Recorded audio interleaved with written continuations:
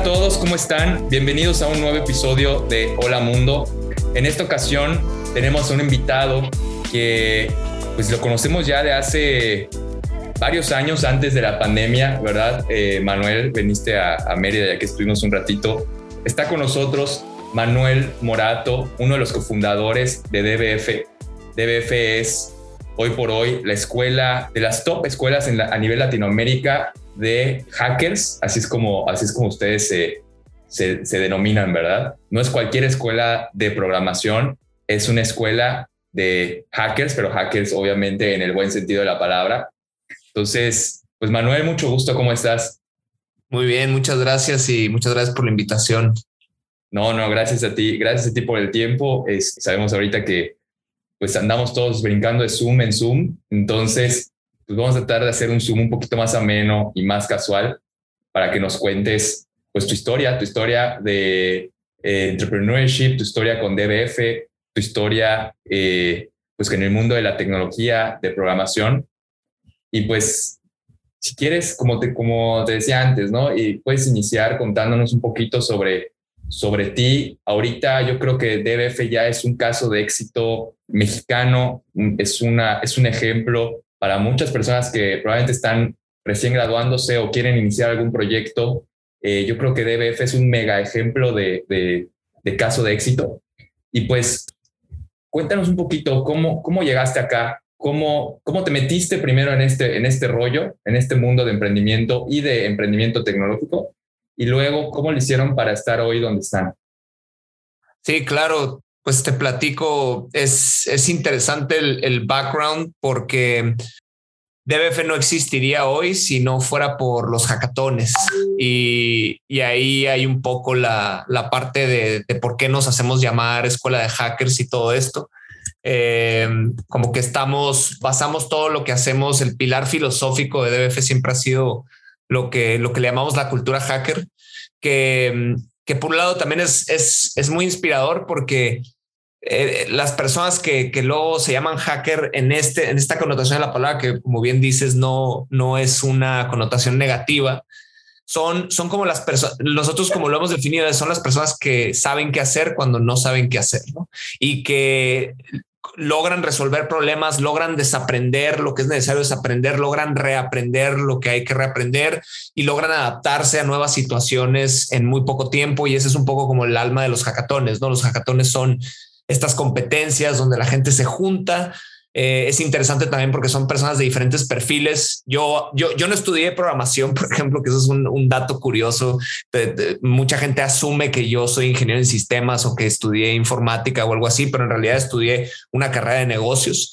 Pero bueno, fui a los hackatones y a mí me pareció genuinamente magia cómo personas podían reunirse y en 2 días, así en cuestión de 48 horas, poquito más que eso, podían generar algo que la gente ya podía tener en sus manos, en un smartphone, en una computadora, y que les servía genuinamente para resolver un problema en su vida, ya fuera cotidiana, personal o profesional, ¿no?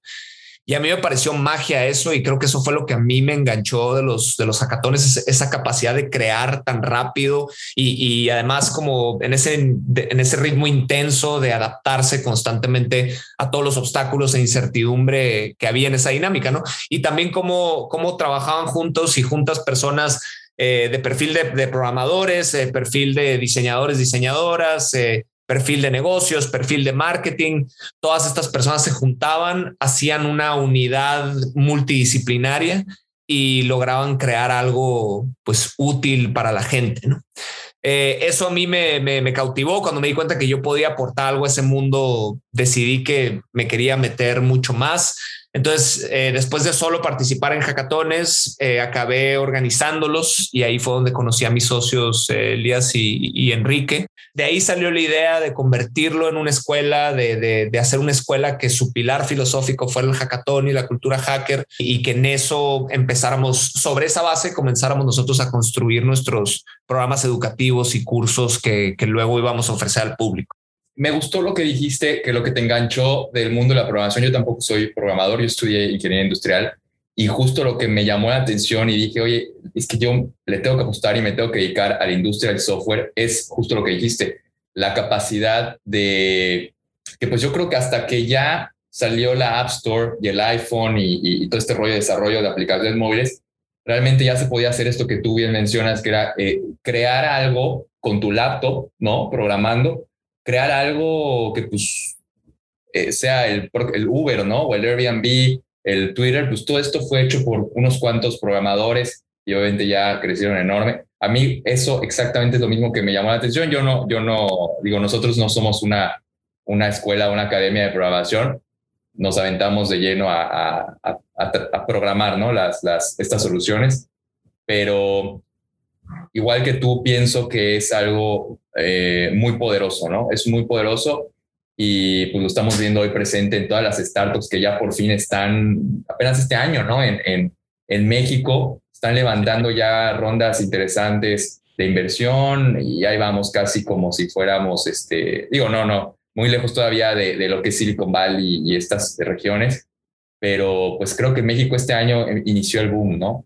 Te agrego una cosa interesante con DBF. O sea, nosotros empezamos en el 2014. Esto a veces me toca así dar charlas y siempre menciono que DBF no lo pensamos como que iba a ser una empresa. O sea, cuando tuvimos esta idea de hacer DBF, no fue como, mira, tengo la epifanía, la gran idea de negocio que sé que va a funcionar y que va a crecer y que va a agarrar tracción luego, como dicen en este mundo. No fue para nada así. O sea, realmente es una historia de tres amigos que se conocieron en hackatones, que gracias a los hackatones nos hicimos amigos. Siempre decimos, porque es muy diverso nuestro equipo de co-founders. Como que sí somos. ¿Alguno de los co-founders sí es programador o sí es? Sí, claro. Tenía que haber alguien que sí le supiera. La verdad es que era importante. Y Enrique es el co-founder técnico. Pues Enrique tiene sobre todo una cosa muy interesante de su historia. Enrique, de hecho, personifica el ideal de DBF porque viene de un contexto socioeconómico complicado. Él proviene de las afueras de la Ciudad de México, ahí por donde está la salida a Puebla. Él fue a escuelas públicas. Él de hecho se acabó saliendo de la universidad. Él es un dropout que nunca obtuvo su título universitario, pero lo que le cambió la vida fue programar. O sea, como Quique se hizo programador desde una edad temprana. Y además fue uno de los primeros programadores Android en México. O sea, fue una de las primeras personas que se metió en esa tecnología cuando era súper nueva, cuando acababa de surgir el sistema operativo de Android. Y de hecho, él fundó una comunidad de programadores Android que se llama Android Titlán, que es la comunidad de programadores Android de habla hispana más grande del mundo, ¿no? Entonces, en ese sentido, pues Quique fue un súper elemento y además por el hecho de que queremos replicar la historia de Quique, ¿no? Que más personas, de hecho, ya me adelanté un poquito en la historia, pero que más personas puedan cambiar su vida, mejorar su vida, siempre para positivo, obviamente, a través de aprender estos skills de tecnología, porque hoy en día está súper bien pagado, hay muchísima demanda de personas con estos skills. Y volviendo al momento que mencionaba de que ni siquiera teníamos la idea de que se convirtiera en una empresa, nosotros empezó muy como passion project, así como tres amigos. Y luego Elías viene de la comunidad judía de la Ciudad de México. Entonces ese es otro grupo, otro mundo. Quique es de Ixtapaluca y yo soy el provinciano, así que habla golpeado como vaquero de Sonora, ¿no? Entonces como que a veces bromeamos con, si no hubiera sido por los hackatones, ni siquiera hubiéramos sido amigos, porque son como esferas sociales que luego no se tocan mucho en la vida cotidiana, ¿no? Y es algo que nos enorgullece, de hecho, que los hackatones sirvieron como ese resistol inicial. Y bueno, y en ese sentido lo lanzamos como un experimento. O sea, era como, a ver, vamos a ver qué pasa si lanzamos un primer grupo y queremos que sea diverso de esta forma y vamos a enseñarle como estos skills de esta manera y vamos a ver qué pasa con esas personas, ¿no? Vamos a ver si esto funciona, vamos a presentárselo a nuestros contactos en Google, que los conocemos de los hackatones, a ver si les late la idea, a ver si nos quieren apoyar. Y fue un experimento que se lanzó pues con $100 puestos entre tres personas. O sea, no teníamos capital inicial, no nos dieron lana a nadie. O sea, simplemente nosotros con los recursos que había disponibles, que no eran muchos, decidimos lanzar un experimento y ese experimento nos abrió la puerta a darnos cuenta que había una gran oportunidad del lado de la gente que quiere aprender estas habilidades y no sabía bien cómo o dónde. Y por otro lado, todas estas empresas, con todo este boom que está habiendo tecnológico y de startups y de empresas grandes de tecnología llegando a México, que necesitan contratar personas con skills digitales y que pues no tienen acceso porque de las universidades no están saliendo tantas personas como se necesitan, ¿no? Entonces nos encontramos con que el problema acabó siendo mucho más grande de lo que esperábamos, que ya medio lo mencioné ahorita, y vimos que había una oportunidad bien interesante y poco a poco fuimos dejando lo otro que estábamos haciendo y empezamos a dedicarnos full time a DBF. Ahora sí, entendiendo que podía ser pues una empresa que pudiera tener un impacto considerable, ¿no? Sí, no, y mencionas que las universidades no están sacando la gente que se necesita. Yo creo que, digo, es algo que nosotros en la empresa que estamos reclutando constantemente nos topamos todo el tiempo y hemos pensado mucho.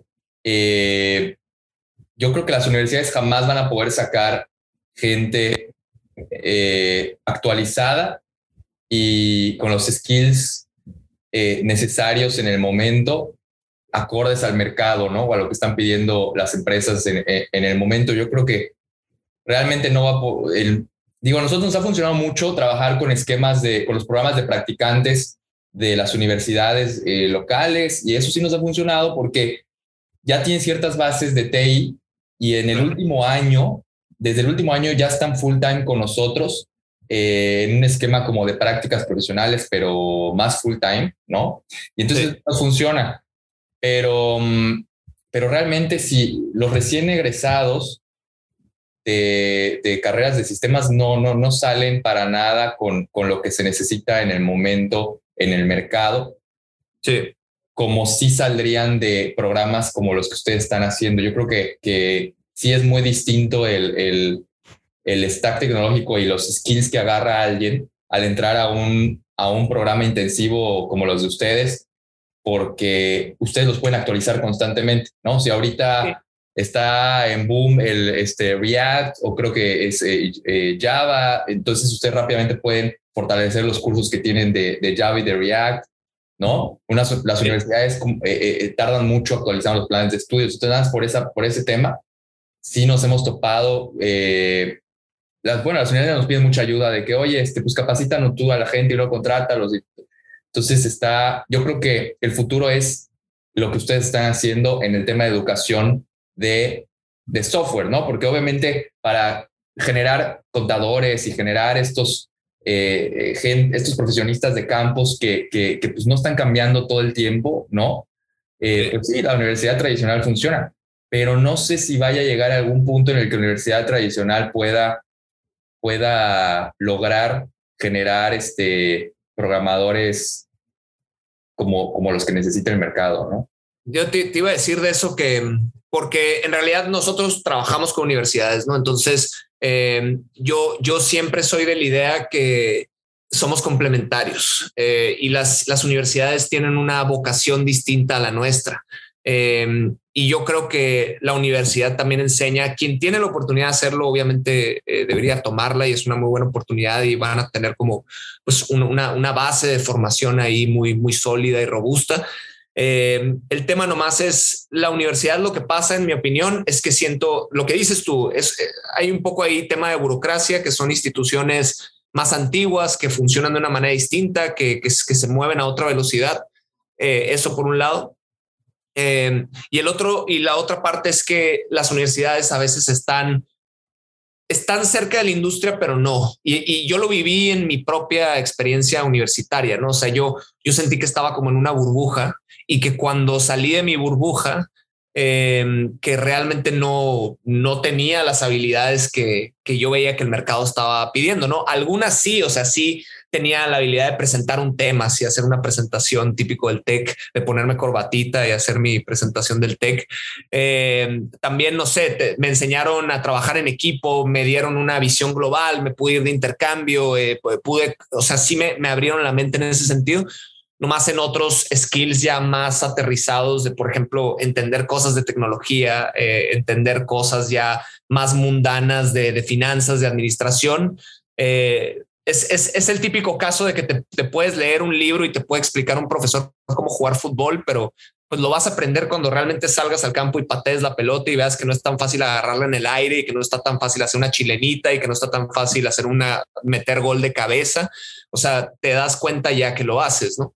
Entonces yo creo que DBF da esa parte. O sea, DBF da la parte de te voy a meter en la cancha, te voy a hacer pases, tú me vas a hacer los pases de regreso, te voy a aventar centros para que metas gol de cabecita. Es esa parte mucho más ya de lo que estás aprendiendo en DBF es exactamente lo que vas a hacer en la industria, y lo que aprendiste en la universidad más bien es como una base más general, además de toda la experiencia social, aunque esa creo que la tienen ambas instituciones. Tanto haces amigos en la universidad como en DBF. De hecho, a lo que más le metemos énfasis en DBF nosotros siempre es a la comunidad, porque la comunidad es muy poderosa. O sea, por ejemplo, hay un caso ahorita que estábamos hablando de temas de ecosistema y de cómo está madurando todo.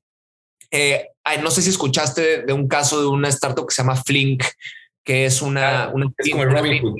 Exacto, es, Robin Hood, ¿no? Es el Robin Hood mexicano. Y Flink, uno de los cofundadores, Ricardo Rafael, fue estudiante en DBF y fue sensei en DBF. Y luego sale de DBF y ya él empieza su startup con el otro chavo de Jalapa. Y bueno, ahí estuvieron dándole.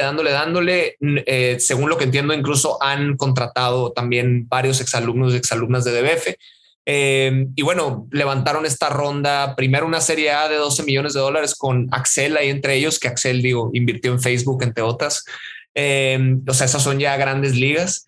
Y luego levantó otra ronda después, que en total Flink ha levantado como $70 millones. O sea, eso no es ninguna broma ni ninguna cantidad trivial. O sea, hay empresas de Estados Unidos y de Europa que nunca llegan a esas cantidades, ¿no?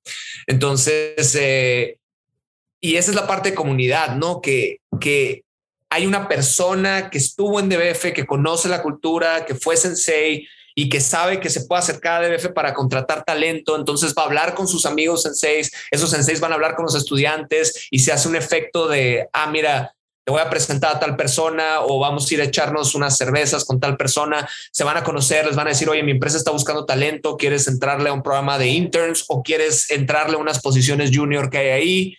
Y se va haciendo un tema ahí de una comunidad vibrante, donde sí tienes una experiencia educativa, donde aprendes el contenido y las habilidades, pero también te conectas con gente que está haciendo cosas, con gente que está moviéndose en diferentes campos y en diferentes trincheras, y que esos nexos, esos vínculos van a llevar a algún tipo de oportunidad, a que se abra alguna puerta.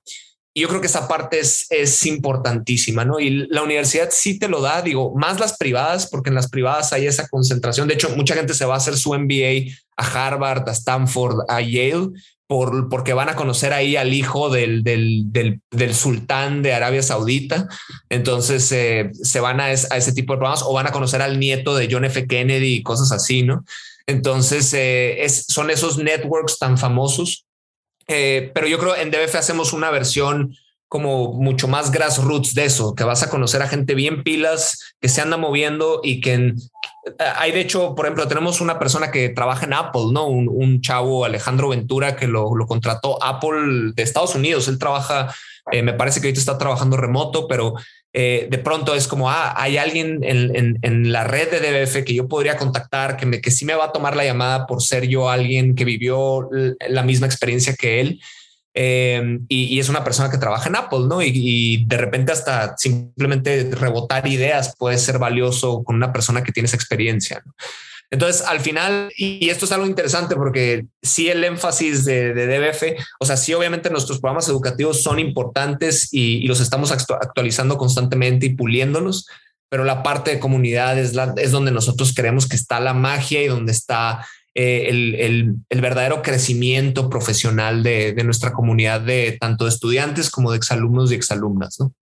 Sí, claro, la comunidad para generar. Además de este caso de Flink, que yo creo que debe ser un highlight de ustedes, ¿tienen más casos de que han salido founders, o sea, de gente de DBF que tomó el curso o tal vez se conoció, se asociaron y ya tienen proyectos que están avanzando? ¿O?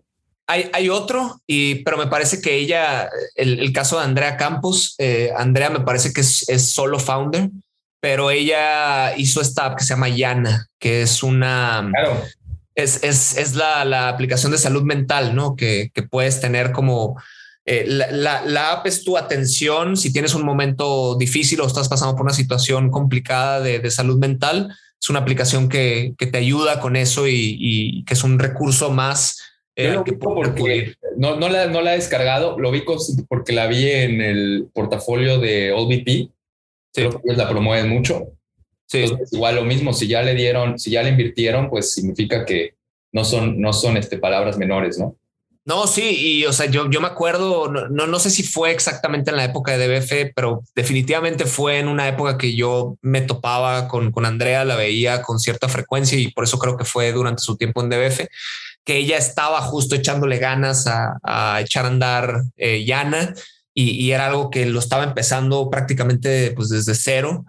Y bueno, ya hace poquito cuando vi la noticia de que ya había levantado una ronda de 1.5 millones, fue así como, no, pues sí está lográndolo y qué orgullo y qué buena onda, ¿no?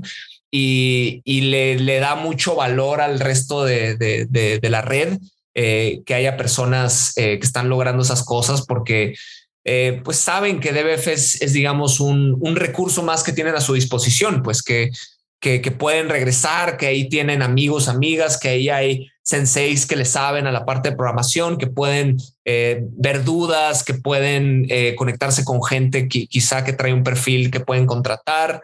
Y luego también hay casos quizá que no son tan emprendimientos, pero por ejemplo, tengo entendido que cuando Rappi llegó a México y Rappi estaba armando uno de sus primeros equipos de ingeniería en México, muchos de esas personas que entraron a puestos de programación fueron estudiantes de DBF, ¿no?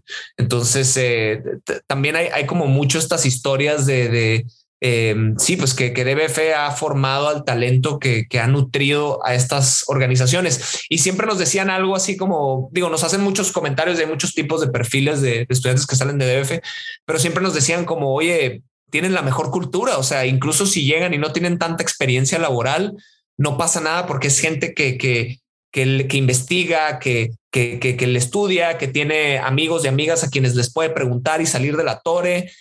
Son las personas que traen así una gran actitud, que traen muchas ganas de construir, de hacer cosas. Y es lo que te digo, la cultura hacker, ¿no? Que eso te lo da más esa parte como hackatonera de, a ver, vamos a resolver el problema, vamos a buscar cómo, vamos a juntarnos el fin de semana y le damos ahí intenso hasta que salga. O sea, eso es mucho luego como la parte filosófica que también tratamos de transmitir con DBF a nuestros estudiantes.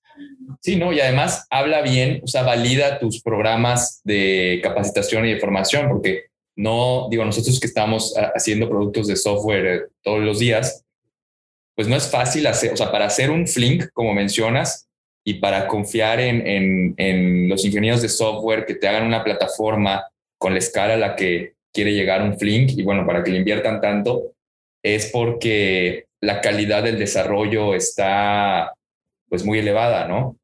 Lo mismo con Rappi, o sea, Rappi no va a aventarse a contratar a cualquier ingeniero de software por los estándares de calidad que requiere su desarrollo, ¿no? Entonces, pues está muy padre esto que comentas porque valida de cierta forma el nivel de alumnos que ustedes sacan, ¿no? Y es algo que yo también siempre menciono, porque algo que nos pregunta muy comúnmente la gente que está evaluando nuestros programas es que nos preguntan, oye, ¿y DBF es una certificación oficial o DBF está avalado por la SEP? O sea, ¿tienen algún tipo de validez oficial de algún ministerio de educación? Y siempre la respuesta es no, no tenemos nada de eso porque somos como una escuela startup, no somos como de hecho, eso es algo interesante cuando decías que nos podíamos mover rápido y adaptarnos a las necesidades de las empresas y eso. Yo creo que en parte es también porque DBF en su núcleo nos vemos a nosotros mismos más como un startup de tecnología que como una escuela. De alguna forma, la experiencia que ofrecemos a nuestros estudiantes es un producto que tiene sus partes digitales, porque de hecho tenemos una plataforma que se llama Campus, donde que es como tiene función de Learning Management System, tiene función de bolsa de trabajo, tiene función de conexiones sociales y eventos entre la comunidad estudiantil. Pero es como nuestra plataforma, como nosotros nos estamos imaginando este concepto de en la era en la que Uber no tiene autos propios y en la era en la que Airbnb no tiene habitaciones propias y aún así son muy grandes, pues DBF es como la escuela que no tiene un campus físico y que te da la experiencia y que sí busca darte la experiencia de campus, pero el campus está en tu bolsillo, el campus se vuelve tu ciudad, se vuelven incluso hasta espacios públicos. Que creemos que es algo factible ahorita en la cuarta revolución industrial, ¿no? Y algo ahí que también quería mencionar es que justo cuando nos preguntan esto de si somos una certificación oficial y eso, les decimos no somos eso, no nos fuimos por ese camino, pero ya tenemos más de 100 empresas que han contratado a nuestros estudiantes y entre ellas están Amazon, Google, Microsoft, Facebook, y Amazon Seattle. O sea, hay un estudiante nuestro que se fue a Amazon en Estados Unidos, que han entrado muchísimas empresas grandes como Bimbo, como BBVA, como incluso Airbnb. Tenemos personas de DF que trabajan en Airbnb y todo tipo de empresas, ¿no? Desde pequeñas hasta grandes, desde antiguas hasta recientes. Hay personas de DF. Entonces, qué mejor validación que esa quieres, ¿no? Que la industria está realmente demostrando que lo que nosotros estamos haciendo funciona, ¿no? Somos una escuela basada en resultados, no tanto en la credencial académica. Y la idea es eso, la idea es que quien toma nuestros cursos pueda aspirar a trabajar en estas empresas. Y hemos tenido muchas historias. De hecho, hay una historia ahí que es de nuestras favoritas con Ricardo, que es otro Ricardo que también fue sensei con nosotros y trabajó con nosotros en DBF. Pues un chavo que era peleador callejero, era un street fighter y él así literal, o sea, no sé, andaba ahí en algún callejón de la ciudad y tenía ahí sus luchas. Y luego se hizo repartidor de Rappi. Me parece que dejar la primera profesión se hizo repartidor de Rappi. Y luego él acabó aprovechando una beca de un programa de becas que lanzamos con Facebook y entró a DBF, ¿no? Y aprendió y resultó pues ser muy bueno, muy talentoso, le gustó. Luego fue sensei con nosotros, luego trabajó con nosotros y ahora Ricardo trabaja en Fondeadora, ¿no? Que es una empresa Y Combinator, es un banco de estos new banks que están creciendo muchísimo, o sea, una empresa súper innovadora que está haciendo cosas muy padres. Y Ricardo ahora trabaja ahí, ¿no? Como desarrollador de software. Entonces, y esa es una historia de verdad de, no sé, cientos que tenemos. O sea, hay muchísimas historias. Toda la formación de Ricardo fue en DBF. O sea, Ricardo de plano no tuvo una carrera de... No sé si estudió alguna otra cosa. No quiero ahí decir nada con certeza. Tendríamos que preguntarle, pero sí, definitivamente. O sea, parece que lo que fue el momento que le cambió el rumbo fue aprovechar esa beca de Facebook con nosotros, ¿no? Y esos programas de becas luego también son muy interesantes. Ahorita estamos haciendo uno con el Banco Interamericano de Desarrollo, con el BitLab, y es un programa de becas a nivel América Latina. Y justo para grupos de la población que quizá no tuvieron acceso a esa educación de calidad, están muy orientadas, por ejemplo, a becas para mujeres, porque sabemos que debería haber más mujeres en tecnología. Y bueno, y por muchas razones no las hay tantas. Entonces, con estas becas es fomentar que haya muchas más mujeres programadoras, muchas más mujeres entrándole al mundo de la tecnología. También por ahí, pues para grupos de jóvenes que no tuvieron oportunidad de estudiar la universidad o que tuvieron que dejarla.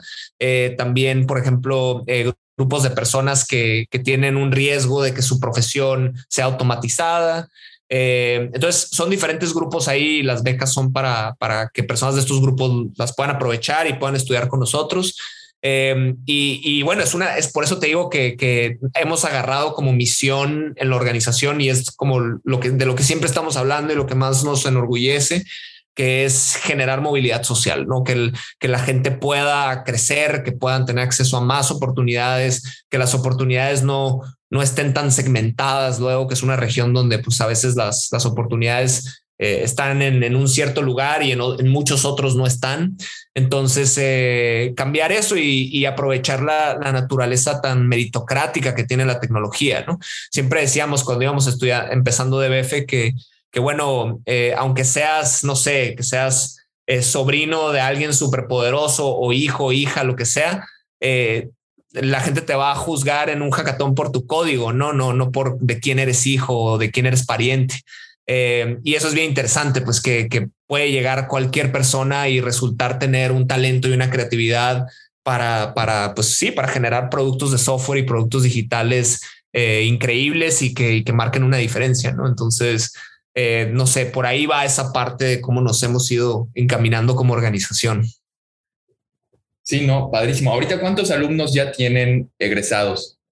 De hecho, justo había pensado en agregar eso al final, porque hablé de DBF al principio, ¿no? Que fue un experimento, que lo echamos a andar con $100 y que fue algo así muy, muy de garage. Pues ya fast forward, así adelantándonos en el tiempo, pues ya ahorita pues, llevamos desde el 2014, entonces la empresa lleva 7 años y medio. Ya hemos tenido alrededor de 8,000 estudiantes. Ya también hemos hecho una expansión regional, o sea, tenemos presencia en 32 ciudades en 12 países de América Latina. También digo algo que cambió considerablemente con la pandemia fue que ahorita la modalidad de aprendizaje es remota, la gente aprende en línea desde sus casas. Obviamente también por eso la importancia de la plataforma de campus, porque pues, es esta herramienta que complementa la experiencia remota, pues tienes ahí una plataforma donde están todos tus ejercicios, todas tus lecturas, todos los videos de las sesiones, incluso de ahí te conectas a tu sesión con tus senseis, con Campus te conectas a otros estudiantes en DBF, tiene todas estas funcionalidades, ¿no? Incluso puedes echarle ojo a oportunidades laborales porque hay una parte de bolsa de trabajo. ¿Qué esperas en este mundo de innovación, tecnología? ¿Qué crees que viene en los próximos 5 o 10 años? Si quieres, digo, no sé si han pensado ustedes explorar o abrir cursos de blockchain, o no sé si ya tienen cursos de blockchain o es algo en lo que no se quieren meter, o creen que el futuro nos ha dicho igual mucha gente que el tema del no code empieza a ser tendencia ahorita, ¿no? Probablemente está todavía más verde que el blockchain y que la inteligencia artificial, pero que ahí va, ¿no? El tema del no code. ¿Ustedes qué ven? ¿Qué ven que viene fuerte? Y pues en DBF igual, ¿cuál es la visión que traen ustedes? ¿Qué es lo que quieren hacer en los próximos años? ¿Qué metas traen?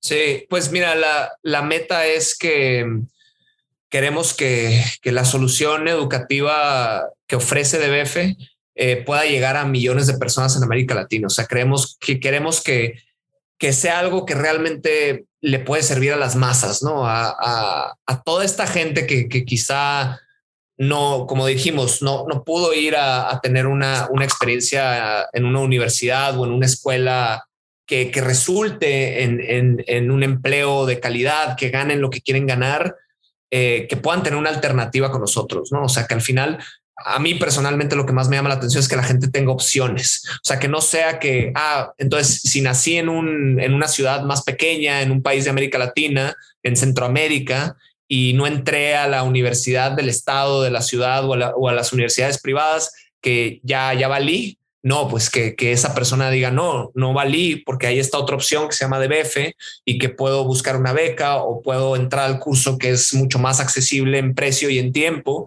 Y sí me van a enseñar cosas que realmente me pueden conectar. Y además me voy a conectar a esta comunidad y hasta ya automáticamente conozco gente en Ciudad de México, conozco gente en Lima, Perú, porque aprovecho este recurso y esta oportunidad que trae consigo DBF, ¿no? Entonces la idea es eso, que pueda haber DBF por todos lados en América Latina, que cualquier persona lo pueda aprovechar, que le sirva para mejorar su vida. Y en ese sentido, con lo que preguntabas de blockchain y eso, al ser nuestra misión la movilidad social, porque a veces hasta lo decimos, como no estamos en el negocio de la educación, a veces así, aunque suene raro, estamos en el negocio de la movilidad social, ¿no? Y entonces al estar con esa como vista enfocada en la movilidad social, cualquier habilidad que surja, que tenga alta demanda en el mercado laboral, que pague bien y que sirva para que las personas puedan tener acceso a un buen trabajo, es una habilidad que nosotros vamos a enseñar en DBF, ¿no? O sea, no estamos, obviamente empezamos con código, el código fue nuestra base, son los programas pues más populares, los que más antigüedad tienen, porque metimos data science hasta después, metimos UX hasta después. Código ha sido como el emblemático de DBF, por así decirlo. Pero sí, vamos a meter blockchain, vamos a meter, no sé, DevOps, vamos a meter desarrollo de videojuegos, o sea, todo lo que tenga realmente un espacio interesante laboral, nosotros vamos a generar cursos que, pues, para esos temas, ¿no? Y pues esa es un poco la visión para lo que viene en el país y en la región. Yo creo que justo estamos en un momento muy emocionante. Ya se rompió esta barrera como mítica de los unicornios. O sea, parecía que nunca iba a haber unicornios en México, que nos íbamos a tardar muchísimo en llegar ahí. Pues ya se rompió esa barrera. Ya he visto por ahí artículos de publicaciones como The Economist hablando del gran momento de las startups mexicanas. Porque genera todo un círculo virtuoso que ya conoces, que bueno, estos emprendedores y emprendedoras pues hacen cash out, ganan muchísimo dinero por crecer a esos niveles, acaban volviéndose inversionistas que entienden cuál es la dinámica de emprender desde cero, entonces tienen súper buen ojo para luego invertirle como ángeles inversionistas a otros emprendedores o crean sus nuevos fondos de inversión de ex emprendedores. Y eso también inspira a la gente, ¿no? La gente las dice, mafias, oye, ¿no? La vez pasada había ahí un artículo que ya empiezan a armar mafias de niño y la mafia de rap, mafias latinoamericanas, ¿no? Exacto, que esa mafia de Linio ya la he escuchado y justo pues se parece a lo que luego platican de la PayPal Mafia. Yo creo que México y América Latina nos va a ir mejor si no tratamos de ser una copia de Silicon Valley. Creo que tenemos muchos elementos muy únicos nuestros que más bien capitalicemos en nuestras fortalezas, en lo que nosotros hacemos bien y en nuestro perfil, porque sí es una región muy distinta, pues en Estados Unidos sí es una realidad, es un país muy industrializado que nos lleva a la delantera en muchas cosas que en México y en países de América Latina todavía ni existen, ni se han construido, ¿no? Pero también hay todas esas oportunidades pues por voltearlas a ver, identificarlas y mucho por construir. Entonces, que más gente vea que sí se puede, que hay ejemplos de empresas que la armaron aquí en la región y que se han vuelto gigantescas resolviendo problemas de América Latina, y que más gente se lance a resolver todavía más cosas y que eso haga que pues la vida mejore para todos y para todas, ¿no? A fin de cuentas, la innovación empuja la barra del progreso, y surgen pues nuevas oportunidades y nuevas maneras de hacer las cosas, y eso es muy emocionante, yo pienso. O sea, justo creo que nos está tocando una época bien emocionante. Yo estoy lleno de optimismo y siento que van a seguir surgiendo nuevas iniciativas, nuevas empresas, y que va a ser un círculo virtuoso que se va a ir amplificando y generando muy buenas cosas, ¿no? Excelente, excelente. Pues ahora sí, se nos acabó el tiempo, Manuel. Muchas gracias por el espacio. Estoy seguro que te vamos a molestar para una siguiente ocasión en unos meses. Por en favor. unos meses para seguir platicando, ¿sí? Y pues nada, no sé si quieras dejar cuál es la página, el sitio oficial de DBF, tus redes sociales, las redes sociales de DBF. Sí, claro. Pues DBF lo pueden encontrar. Nuestra página web es devf.la. Se escribe D de dedo, E de elefante, V y F de Fernando.la. Esa es la página web. También nos encuentran así en Instagram. Estamos como DBFLA. En Facebook también estamos así.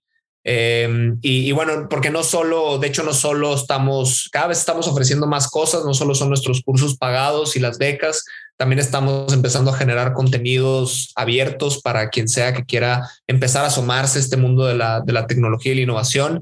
De hecho, siempre cierro con esa idea, ¿no? De que a veces pensamos que meterse al mundo de la tecnología es algo de ingenieros, de ingenieras, de gente genia.